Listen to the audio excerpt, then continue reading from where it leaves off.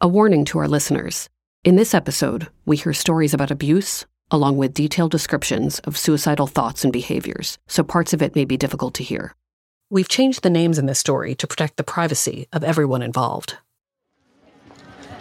Steve's Greek cuisine, Le Grand Fromage, bullshit. You need a lesson in fudging a resume. Do you work here? You've never waited a fucking table in your life, have you? So, Piper Chapman, a Smith grad with excellent listening skills, passionate about making diners feel good. I like that in a woman. Who are you? My name is Alex. What do you do, Alex, besides make fun of strangers in bars? I work for an international drug cartel. I watched Orange is the New Black, and I didn't know that there's even a fan group, and I thought that's impossible because, the whole show is almost about queer people and different people. Sometimes you feel like you're alone. I'm Meredith Goldstein, advice columnist for the Boston Globe, host of the Love Letters podcast, an avid television watcher. And this is Because I Watched, a podcast exploring how real people's stories have been changed thanks to their favorite Netflix shows and movies. Each week, we'll be exploring inspiring stories from all over the world, people whose lives have been changed because of their favorite Netflix series. When I'm not hosting this show, I run a love advice column for the Boston Globe. It's taught me that no matter who you are, it takes courage to start a new relationship. But for some, there's a lot more on the line. Depending on who they are or where they live or who's around them, they might be at risk for bullying, violence, incarceration, or even death. Today we'll hear about a woman who took such risks and about how one show about a group of incarcerated women led her to freedom. This story, written by Heather Jang Blatt, is about how Orange is the New Black gave one woman the courage to come out in a society where being gay can get you killed. Read by Dasha Polanco, who plays Daya on the show. Should we kiss? A mixture of excitement, fear, and desire bubbled up inside me as Ragda asked the question. Ragda was my best friend. We were 13 the day it happened, but I'd been waiting for this moment since we were 4. Since that day, Ragda and I were playing with some boys, and one of them stole her toy. I tackled him and fought him until he gave it up. I told the boys to never annoy her again, or else they'll have to answer to me. Even back then, I knew that I loved Ragda. Yes, I answered breathlessly. Good. Come, kiss me. I leaned in slowly, the heat of passion inflaming depths of my body. Our lips met, then our tongues mingled. Between kisses, she whispered, "More, please." She took my hands and put my hand down her underwear. Our hands explored for what felt like forever, wrapping into a mere moment. My mind raced. Is this really happening? I can't believe this is happening. My first kiss is with my best friend who I've loved for years. And she loves me back. She loves me. I love her. We're going to figure this whole mess out together. I left her house that evening drunk off the smile she gave me and her promise to see me tomorrow. She arranged for us to meet again in secret when her mom was out. But then, one day after several of these trysts, Ragda suddenly felt bad about what we were doing. She invented a reason for us to get into a fight and told me she didn't want to be my friend anymore. Whenever we saw each other in passing after that, we avoided each other's eyes. We acted as if we never cared for each other. I lost my best friend and my first love because I am a lesbian. Ragda was also my only friend, the person I was supposed to be able to talk to about all of this. But she was gone from my life, leaving me utterly alone. I came to the conclusion that I could never show my true self to anyone ever again. Growing up with Ragda, I had no idea that liking a girl was wrong. In Alexandria, Egypt, where I live, it is normal for girls to hold hands as friends and kiss each other in the streets as a friendly greeting. But when I got to middle school, I realized I wasn't seeing girls in romantic relationship with other girls, only with boys. And if anyone was suspected of liking someone of the same gender in a sexual way, people would call them faggots, which I came to understand was not a nice word to be called. I became confused. If it was normal for girls to kiss as a friendly greeting, Why couldn't I kiss Ragda romantically? But it didn't matter what I thought. It was wrong in the eyes of everybody else, including Ragda. It is not explicitly against the law in Egypt to be gay, but there are morality laws that can be stretched to criminalize homosexuals or anyone who is seen as queer. And since the Muslim faith is so predominant in Egypt, most of the population views homosexuality as immoral. Which means that even if it isn't technically illegal, being gay feels illegal. The punishment is imprisonment. But being locked up isn't even the worst of it. I knew a transgender girl. She was assigned the male gender at birth, but transitioned when she was 14. She was thrown into a men's prison where the men harassed her psychologically and emotionally. I also knew a woman who romantically kissed another woman and was caught by an officer. Instead of putting her in prison, he took her to his home, invited other officers over, and they gang raped her, telling her it would turn her straight. As a young Muslim woman who knew I was gay, I realized I had to keep my true self hidden if I wanted to survive. I have always cared what people think about me and tried to make them happy. For example, my family has picked on me for being chubby my entire life, telling me that no boy will want to marry me looking the way I do. So, I've been on diets my whole life, many of which were not even healthy and have caused me stomach issues. Worse yet, the diets never worked, which left me hating my body and feeling like there's something wrong with it. After Ragda left me, because she decided being a lesbian is not right, I didn't want to be alone in my wrongness. I became obsessed with trying to turn myself straight, hoping the gay would just go away. I tried to date guys to prove to everyone, especially myself, that I was the same as everyone else. A little while after I had that fateful lesbian encounter with Ragda, I started going around with a boy who lived in the same building as my family. I could tell he took an interest in me and I entertained his advances, becoming friends because that was the normal thing to do. He was nice enough to talk to, but one day he made his big move. He found me alone in my home, taking care of my younger brother. He approached me like a tiger finding its dinner. He stripped me down and forced himself into my body and every single part of it. He did everything to me except actually have sex with me. And he did it all in front of my younger brother. I knew it felt wrong, but I also knew that sexual relations with a man was supposed to feel right. So I ultimately saw this as a good thing. I was in a heterosexual relationship. But when my family found out from my brother what had happened, they saw me as a hoe. They thought I wasn't a virgin anymore and wouldn't let me explain I still was. They deemed me as a slut and started treating me like the black sheep of my family. Despite being very depressed about being ostracized, I tried to do better, to earn back my family's respect and love. Throughout high school and college, I dated other guys and kept myself chaste. But in my family's eyes, I was still the soiled 13-year-old. When I was 20, a man asked me to marry him. We were friends and co-workers. We shared the same opinions about politics and religion. We had even thought about starting a business together. In light of all that, and believing he would be the one to finally turn me into a heterosexual, I said yes. Finally, things began to change. My family was aflutter about marrying me off. Up until then, they thought my weight would make it impossible for me to get married. They were excited to make all the arrangements for my wedding. They were excited for me. They were excited about me. For the first time in 7 years, they treated me like I was a part of the family. My isolation was over at last. I didn't want to do anything that would jeopardize this feeling.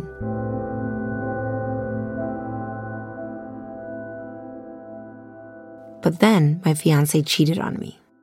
When I confronted him about it, he lied to me. He turned the conversation to an argument about everything he thought was wrong with me. He reopened every grievance he ever had and hurled it all at me in punishment. He remembered how I had brought up my beloved grandpa after he passed and told me how angry it made him to hear about the dead. He rehashed our argument over me wearing a niqab, a face cover used for modesty.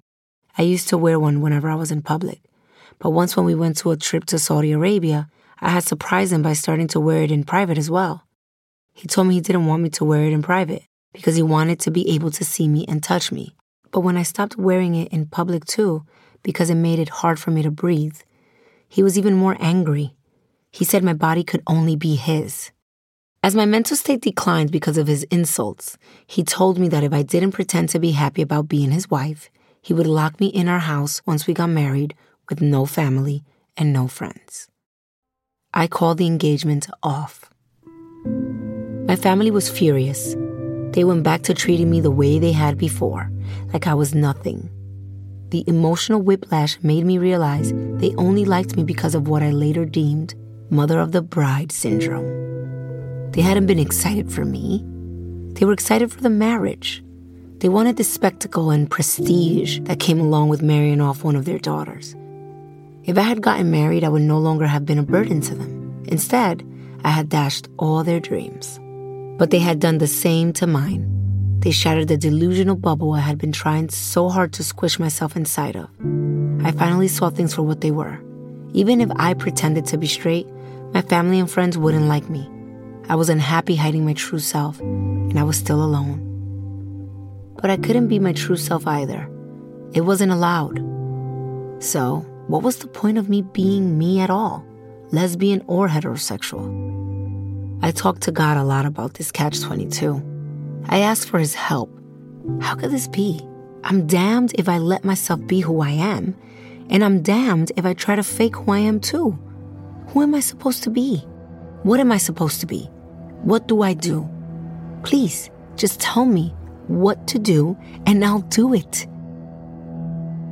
I did not get an answer. Since God wasn't talking, I had to find someone who would. My dad was of the opinion that therapy was for crazy people, so there was no way I could ask for my family's help with this. I found a therapist online and paid for it with my own money. She focused on keeping me alive and making me feel like a normal person. But I was in a really bad place, feeling nothing but anxiety and depression. I became very sick and had to go to the doctor. The doctor sent me to a different therapist, but this one didn't even bother listening to me. She made fun of my issues as if I were being a silly kid. I descended into a spiral of despair. I didn't see the point of anything anymore. That's when I tried to take my life. I made 3 different attempts. First with pills, which made me dizzy and nauseous. My heart hurt when I moved, as if someone was trying to pull me down every time I tried to stand up. But I survived. Next, I tried deep cutting. There was blood and more dizziness. Again, I survived, bearing scars from the cuts that spelled out the words, "I hate you." For my final attempt, I injected air into my vein. My hand became blue and puffy, but I was still alive. By this point, it was clear that I was someone who needed help. I didn't wake up for nearly a day after my first attempt.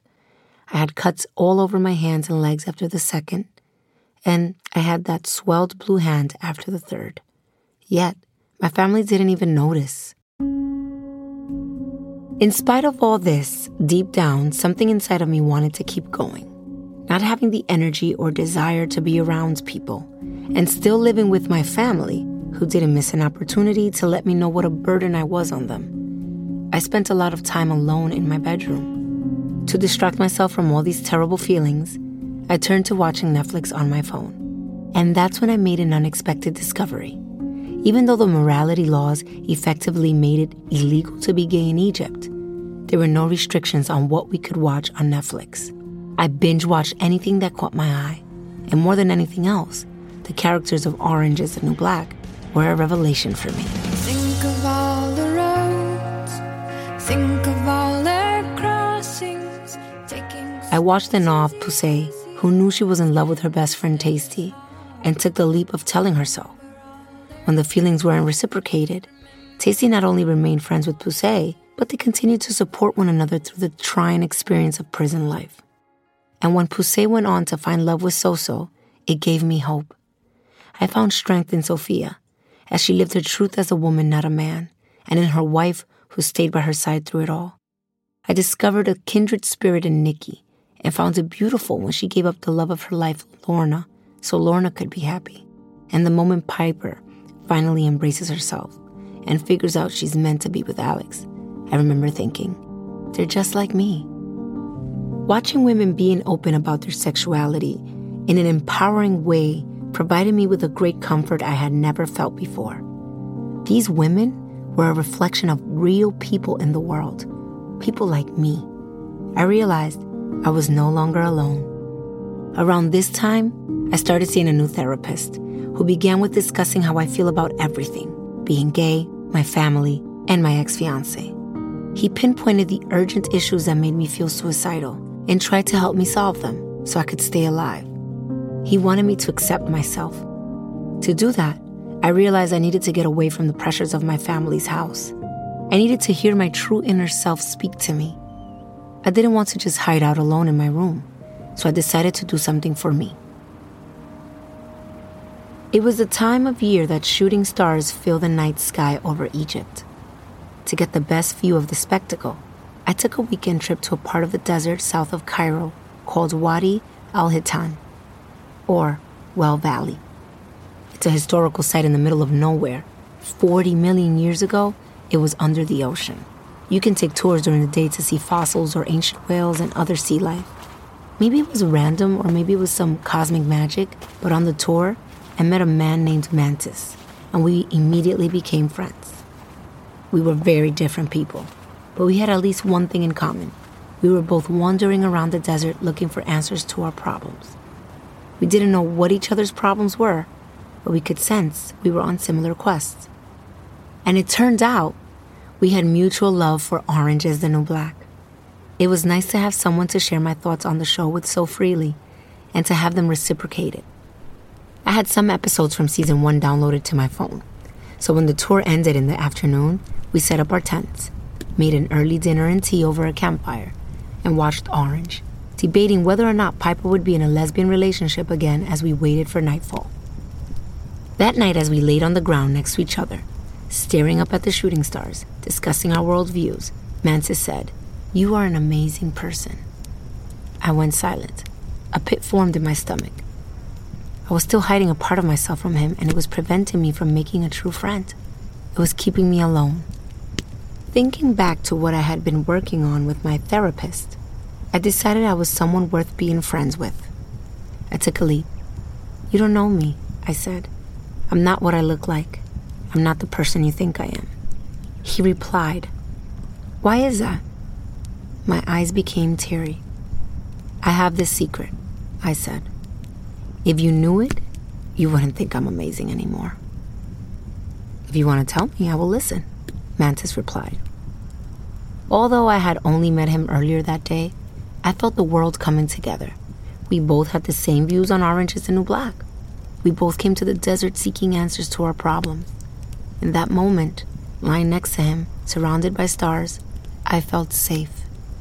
I took a deep breath and said, "There's this girl. She's amazing, and I have a huge crush on her." For a moment, Mantis didn't speak. I was too scared to look over and see the look on his face. I braced myself for a devastating blow. "Wow," he said finally. "That was a real secret." I laughed to break the tension. So did he. And then he said, "By the way, it's okay to love her, and I hope she loves you back." My fear melted into relief. Tears poured out of me, washing away years of pain. I didn't have to hide anymore. I could be me. Mantis and I promised to keep in touch, but I still had to go back home and face my family. It was hard living with them. They did so many things to set back my progress towards accepting myself. But with my therapist, I continued to dig deeper into my problems. There was one exercise in particular that was incredibly helpful. Each week, he told me I should spend some time alone with my body. So I would stand in front of the mirror, completely naked. I looked closely at every single part, every single line and stretch mark. I kept doing the exercise, digging even deeper until one day I looked into the mirror and finally listened to my inner voice. The voice told me that this body is me, and it's okay to be chubby or fat or whatever. It told me that my sexual orientation will be with me forever. There's a whole world inside of me, it said. Why hate it when you can love it? As of right now, I'm still living with my family. At the moment, I know they won't like me no matter who I am. But my therapist has helped me to understand that all I have control over is accepting myself.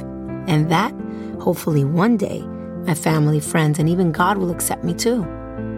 And true to our promise, Mantis and I talk on the phone nearly every day.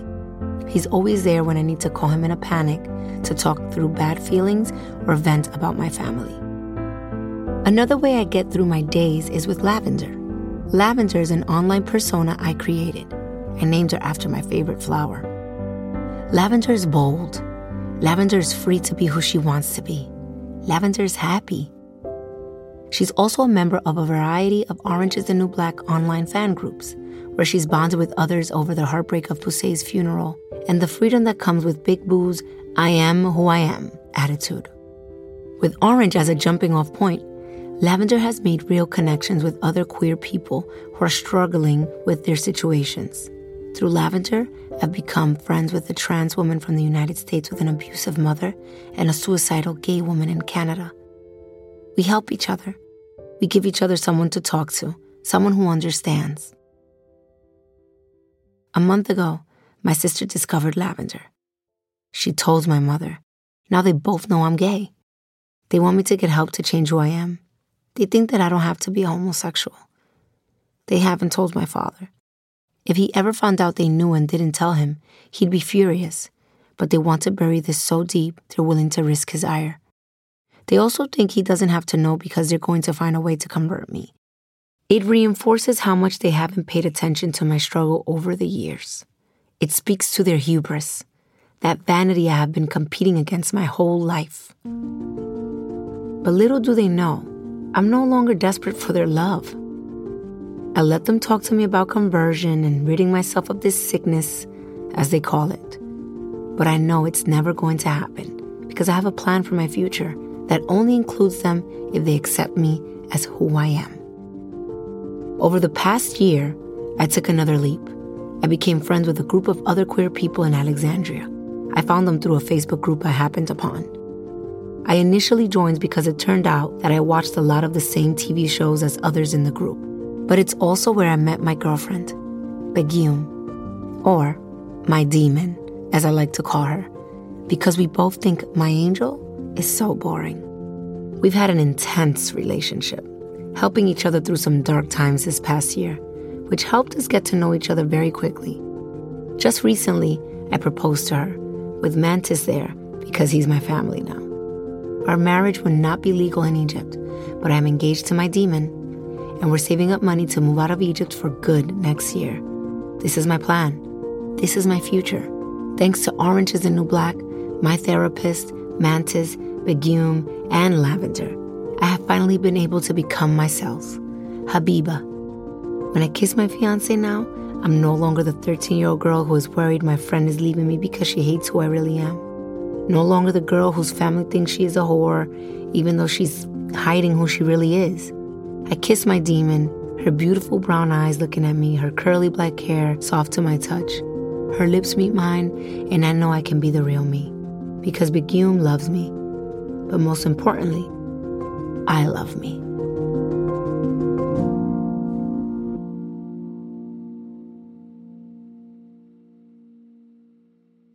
Reading the essay, first of all, for the first time,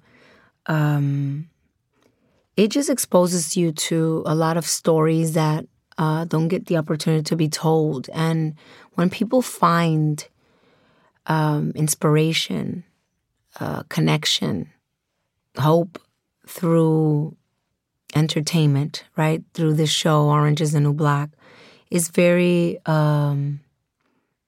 gratifying, it's rewarding, and it just, for me, it's something that humbles me because I know that as artists, it's all about like what we're doing, what we're creating. And I want to speak from my perspective because, I'm not no expert in anybody else's, but for me, I kind of get lost in that circle where I'm creating, and not really thinking about who or what or how it'll affect other people.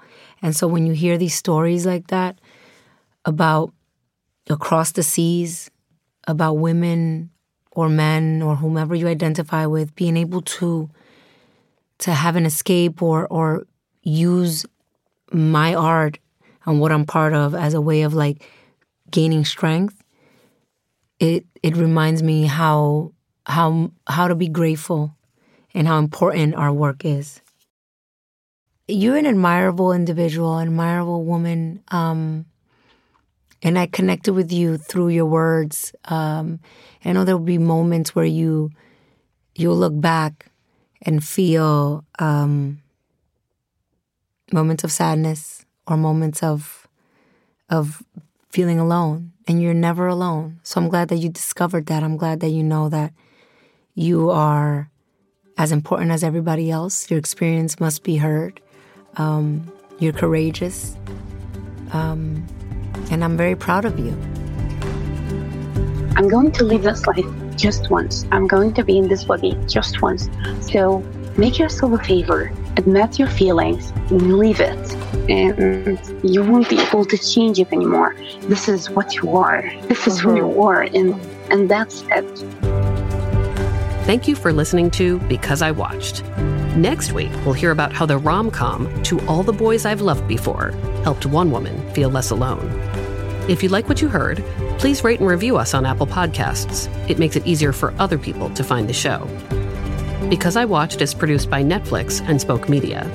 Today's essay was written by Heather Jang Blatt and read by Dasha Polanco. Special thanks to Habiba for sharing her story. This is Meredith. We'll see you next week.